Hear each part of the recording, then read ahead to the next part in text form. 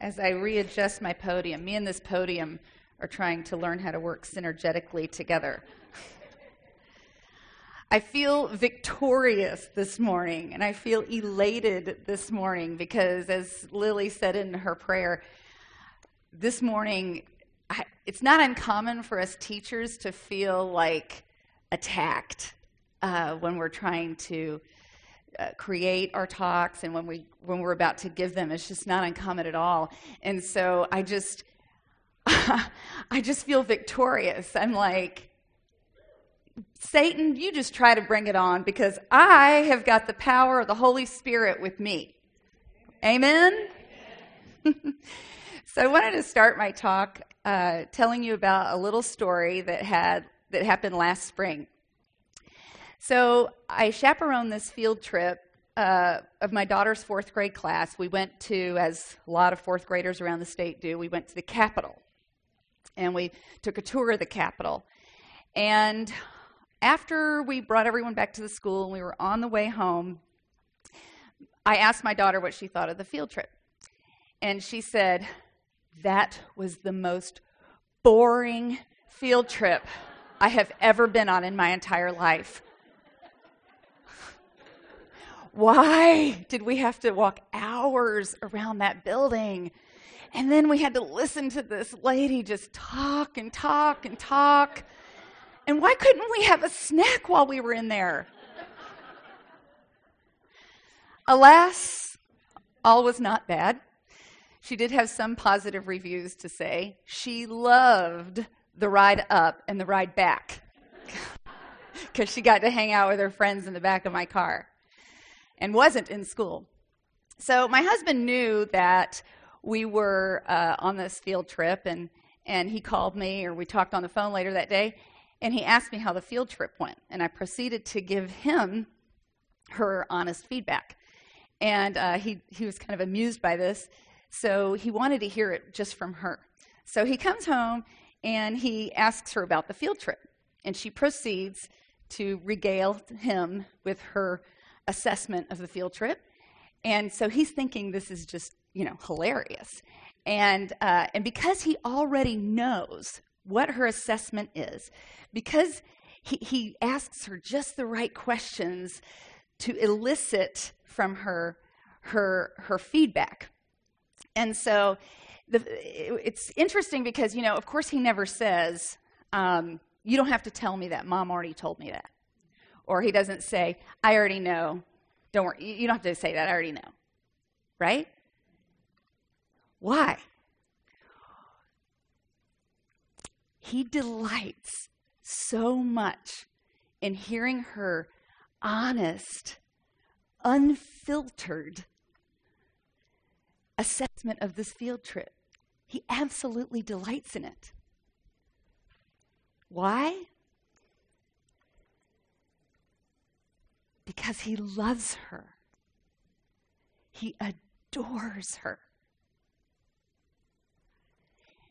And so that's the story that came to my mind when I started really looking at Jesus' prayer over in John 17. The thing that struck me about Jesus' prayer at first was the fact that he tells the Father all this stuff that the Father already knows. Listen to this. There's like 5 examples just in the first 6 verses. In verse 1, he says, "The hour has come." God already knows, right? In verse 2, when he petitions, "Glorify your Son, that the Son may glorify you," he adds, "Since you have given him authority over all flesh to give eternal life to all whom you have given." And then in verse 3, then he defines eternal life as if God doesn't know what that is, right? "And this is eternal life, that they may know you, the only true God, and Jesus Christ whom you have sent." And then he gives a report. He says, "I have glorified you on earth, having accomplished the work that you gave me to do." And in verse 6, he's speaking of the people that the Father gave to Jesus out of the world. And he says, "Yours they were, and you gave them to me, and they have kept your word." So do you see what you get the picture? The way that my prayer life has evolved is that when I first became a believer, I just prattled on and on and on to God. I just would talk to him about everything that came out of my mouth. There was like literally no filter. What I was thinking is what I was saying.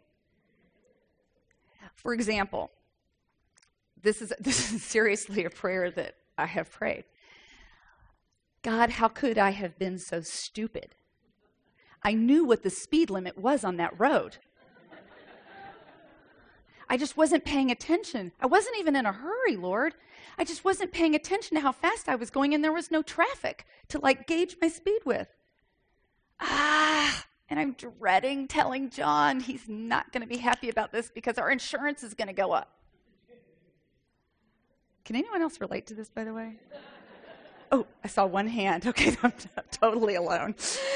But then is when I get to the point, the real prayer, right? It says, Lord, let me have the courage to tell John and to tell him soon, to not procrastinate, to tell him, and Lord, prepare his heart.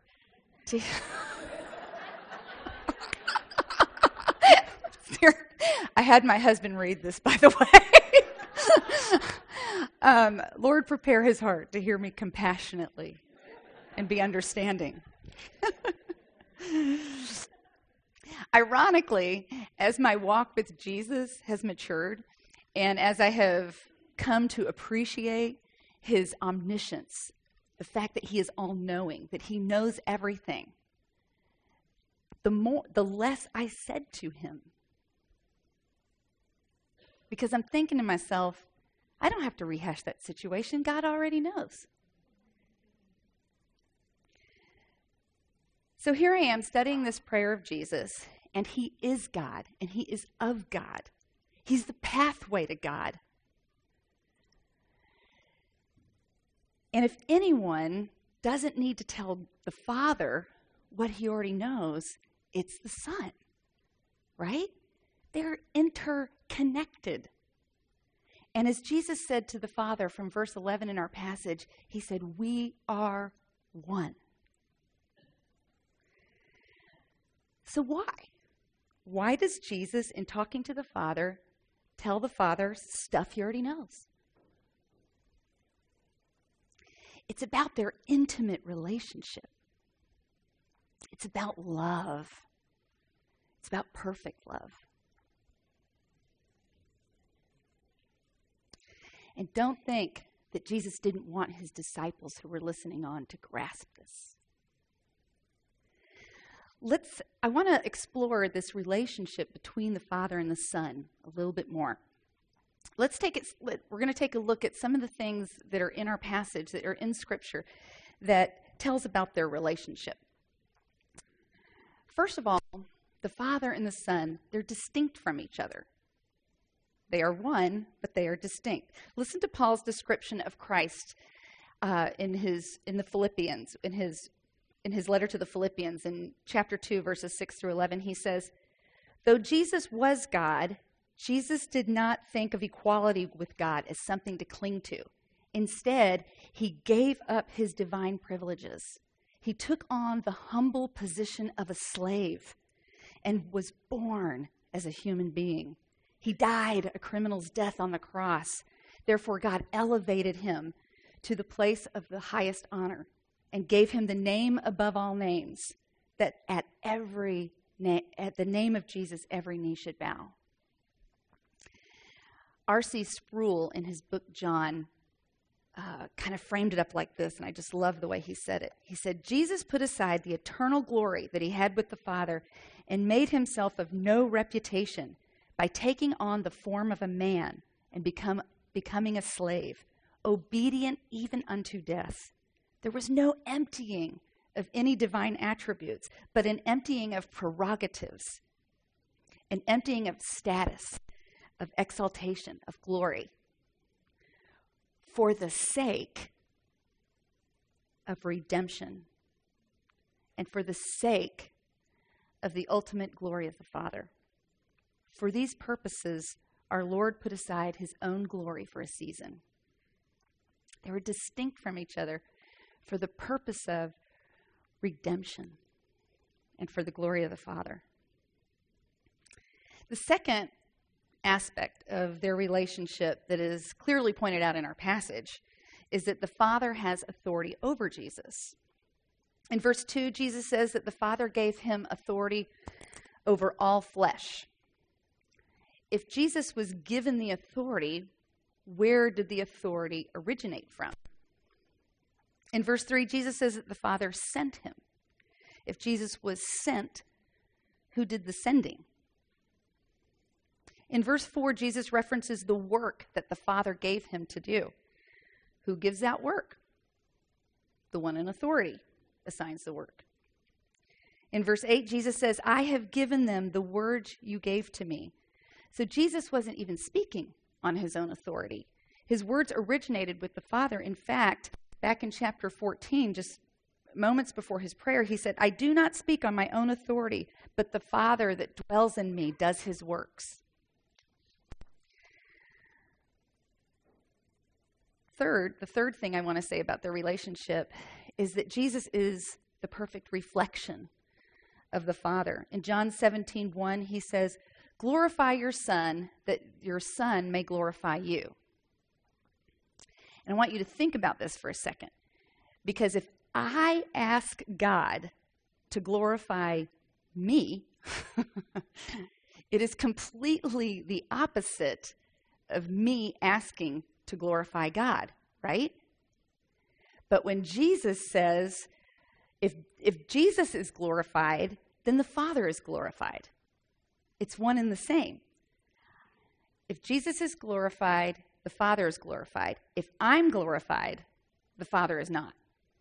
Right? It's unique. It's unique to their relationship. And lastly, Jesus is completely dependent and interdependent on the Father. In verse 7, Jesus says, everything that you, meaning the Father, have given me is from you. So the Father is the source of all that Jesus is. So this relationship between the Father and the Son it's kind of hard to get our brain around, isn't it? It's nothing that we have here in our earthly beings. They are distinct, but they're one. They are both God, yet the Father has the authority. It's a level of intimacy that we just can't grasp, really.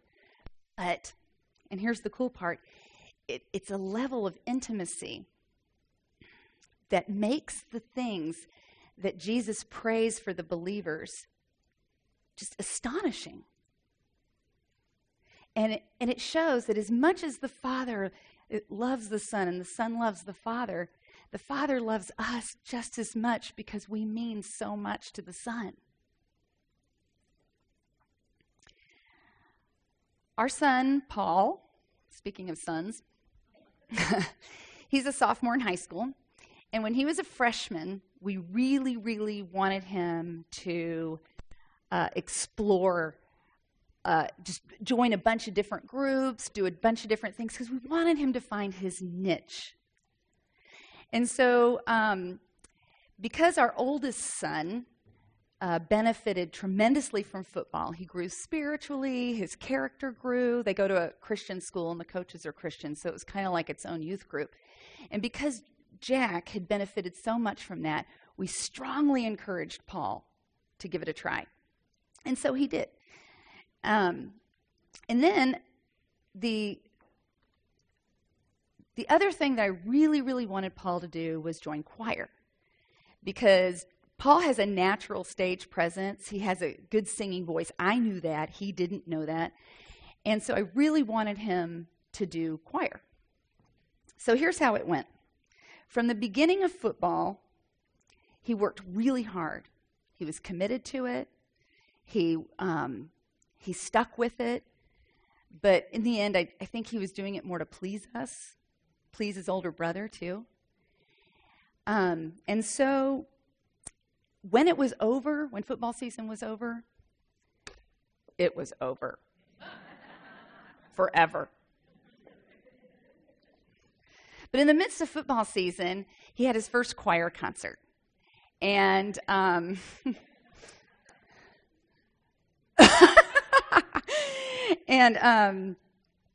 I saw him singing, keep in mind, I am not a singer. I've never been in choir. None of my other kids have done anything that's like performance related, singing, any of that kind of stuff. We're just not that kind of family. We prefer football games. So I go to my first choir concert. Never been to a choir concert in my life. Go there, I have no idea what to expect, and I'm sitting there, and he's looking so happy and engaged. Take a look at this.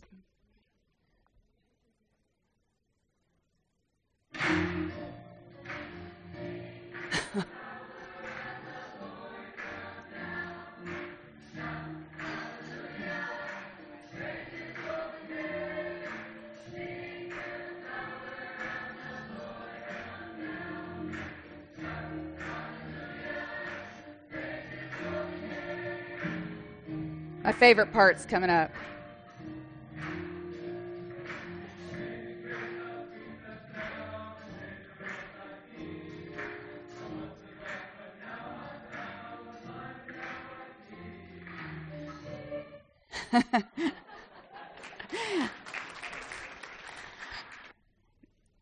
Just guess what I did. I'm getting the goosebumps. I just cried. I just cried because I was seeing this joy and this engagement and this passion just emanate from him. I thought that I would miss high school football because I had had so much joy in going to see my older son play high school football. But I realized I didn't like high school football just because I like high school football. I realized that I loved going to the games, and I loved it because he was good at it. He was passionate about it. He got joy out of it. And now with Paul, I don't miss football at all, but I do not miss a choir concert or any performance of his because it brings me so much joy, because it brings him so much joy. Right? Yeah, I'm a little verklempt. Makes me want to cry. And so it is with the Father and the Son. A couple of Sundays ago, our pastor here at Hillside showed us how believers coming to the Lord bring so much joy to Jesus.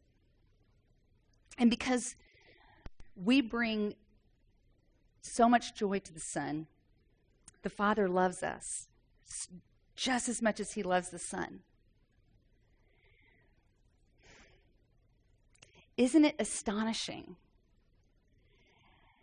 Just knowing that interconnectedness that they have and how much we are a part of that. That is called perfect love. So how do believers in Jesus fit into this relationship between the Father and the Son? One thing to realize about this prayer is that Jesus is praying it out loud amongst his disciples. Think about the setting here. It's the Last Supper. Jesus just gave them this amazing discourse, his longest sermon recorded. It goes all the way from chapter 13 all the way to chapter 16. At the end of chapter 16, he says, I have said these things to you that in me you may have peace. In this world you will have tribulation, but take heart. I have overcome the world. And then he turns his eyes upward and looks to heaven and he prays. So I always wondered if this was kind of confusing to them because he says, I've overcome the world, because he hasn't died and rose again, right? But he loves them, and he so wants them to have peace. And the reason why they should and we should have peace is reflected in this prayer that he now goes into, which brings into focus his perfect and flawless love for us. In John 17:2, Jesus, talking to the Father, refers to the disciples as those that the Father has given him. Believers in Jesus were given to him by the Father. In verse 6, Jesus phrases it like this: the people whom you gave me out of the world, yours they were, and you gave them to me. We are a gift to Jesus. And he goes on to say, all mine are yours, and yours are mine. Mine, yours. Words reflecting belonging, right? How does it feel to know that you can belong to the Father and the Son? And if you already know that you belong. Do you guys remember the show Cheers? Daniela's random. You can see how my brain works, right? The reason that show was so successful was because they were like family, right? That group of people that hung out in Cheers were like family. And they kind of had this like really honest, unfiltered relationship with each other. And, Cheers was this place where they could just kind of come and let it all hang out because they were comfortable there. They belong in Cheers. And do you remember the theme song?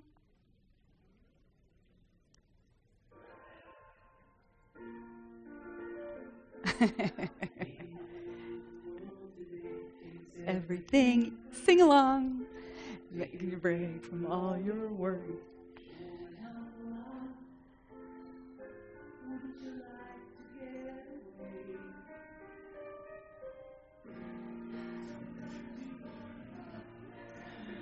He knows your name,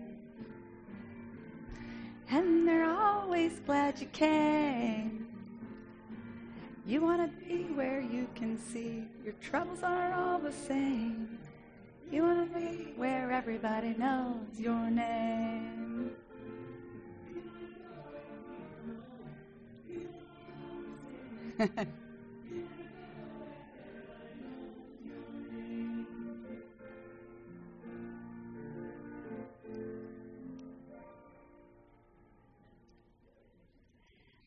That's fun, wasn't it?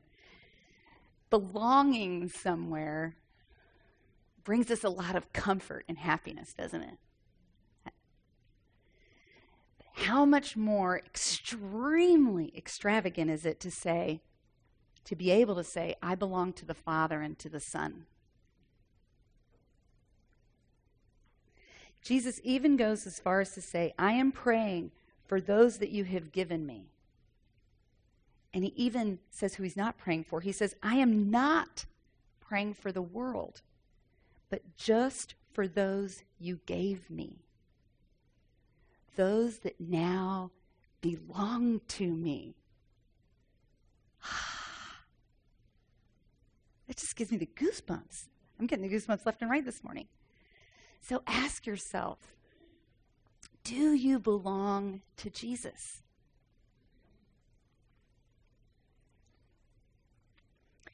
If not, here's the good news. The Father wants everyone to come to him.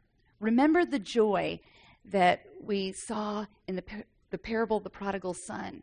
And even our pastor referred to this a couple of Sundays ago in his sermon. The Father was waiting for the Son. And as soon as he saw him, and you just kind of picture that horizon, and the sun comes over, and he runs out to him joyfully, and then he celebrates. And so it is with anyone who lays their sins at Jesus' feet and says, I want to belong to you. Further encouragement comes from patient toward you, not wishing that anyone should perish, but that all should reach repentance. The Lord is patient with us. He's just waiting. So Jesus is about to leave them, heading to the cross. And so now he is turning the believers back over into the Father's protection because he will no longer be in the world. From verse 15, he says, I do not ask that you take them out of the world, but that you keep them from the evil one. What love and care Jesus has for his disciples, that he wants not only to give them peace, not only to give them belonging, but to ensure that they are safely back into the Father's hands when he departs. It feels very protective, doesn't it? Even as a believer, I have thought of myself as like down here and God and Jesus are up here. But I really don't think that anymore. The more I read this prayer, the more I felt a part of them. And it's the way Jesus includes us with him and the Father. Jesus prays that we be in the Father and the Son. He prays for himself to be in us.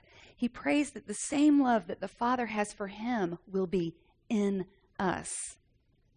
What does it mean to be in God, or God to be in us, or his love to be in us?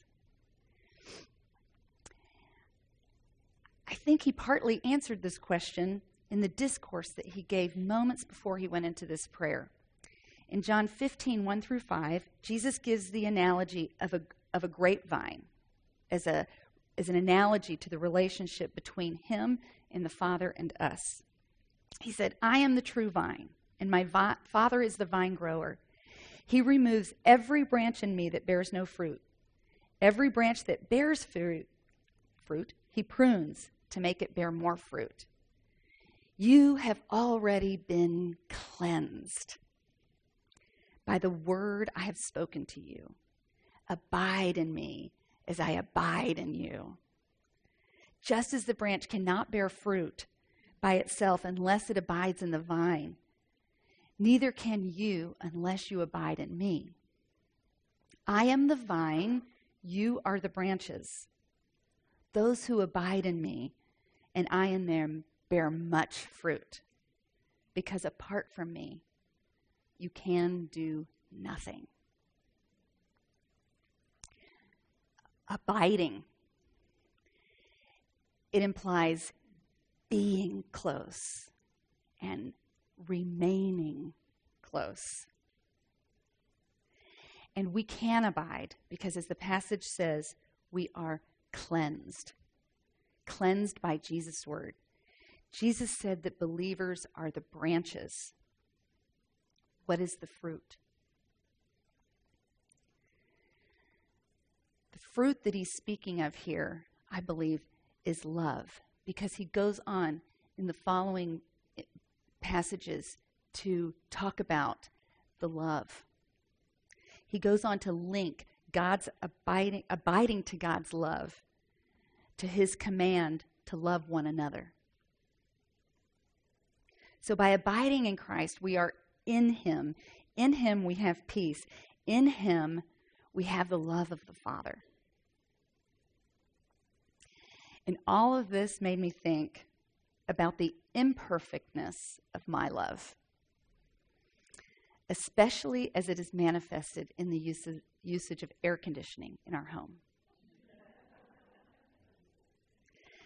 My husband has worked in the power industry for 32 years. He's also an engineer.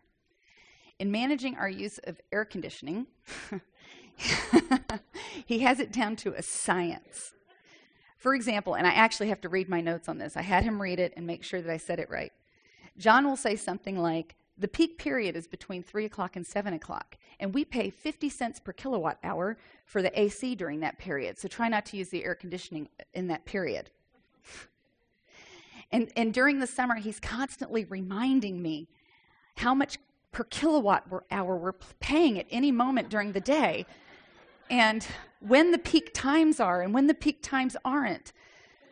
And he never forgets to remind me to keep all the windows closed and close them before 8 a.m. or we'll lose the coolness in the house. Or he reminds me, even though this door stays closed and bolted all the time, he reminds me that the door that goes out from our laundry room, he says, make sure that laundry room door is bolted, because if it's not bolted, sometimes it floats open. And if it floats open, all the coolness will be sucked out of the house. Or is it that the heat will come into the house? I'm never really sure, because if it hadn't been for my husband, I would have failed, and I'm not kidding, failed thermodynamics.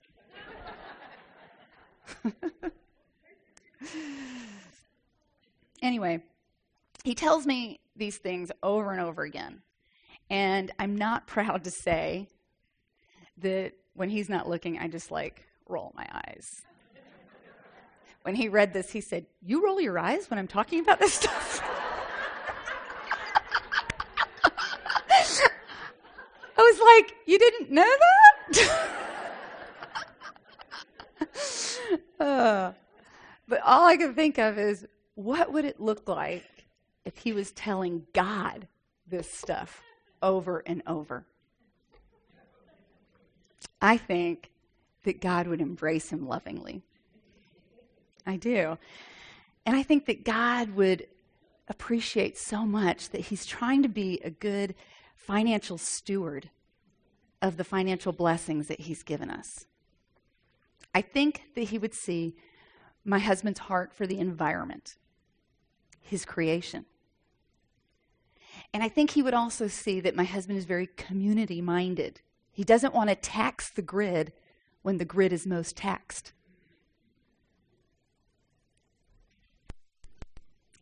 And then what I thought was, is it possible, even possible, for me to love my husband the way God loves him? Not perfectly. Not perfectly.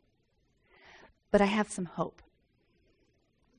And this is the hope that I have. Because I have a relationship with Jesus. Because I have the Holy Spirit in me. I can see the distinction, right? I can see the distinction between God's perfect love and my imperfect love. And I can ask God to help me love him the way he loves him. And I know that just by asking that he will love him through me the more I ask. Right? We humans, we run out. We run out of patience, we run out of time, we run out of energy. Right? But God never runs out of anything. And that's why he is the love power source for us. A power source that doesn't get taxed. A power source that has infinite kilowatt hours. Right? And in that, we can bask in that. We can bask in his protection. We can bask in his peace. And that is why we can rattle on and on and on to God forever about everything. Because he simply delights in it. Amen? Amen? All right. God, our Heavenly Father, I just thank you so much for your word. It just the power of your love and what you give us through your word is just transforming, Lord. And I thank you for that. And I pray that as we go off into our small groups, Lord, that we will know you better, that we will see you in this. And I pray for any of us affected by this smoke inhalation stuff. Pray that your healing power on that. And I ask you to protect those who are, what is the word I'm looking for? Like pulmonarily, he knows what I mean, pulmonarily challenged. So Lord, help us just be honest and unfiltered with you. In Jesus' name we pray. Amen.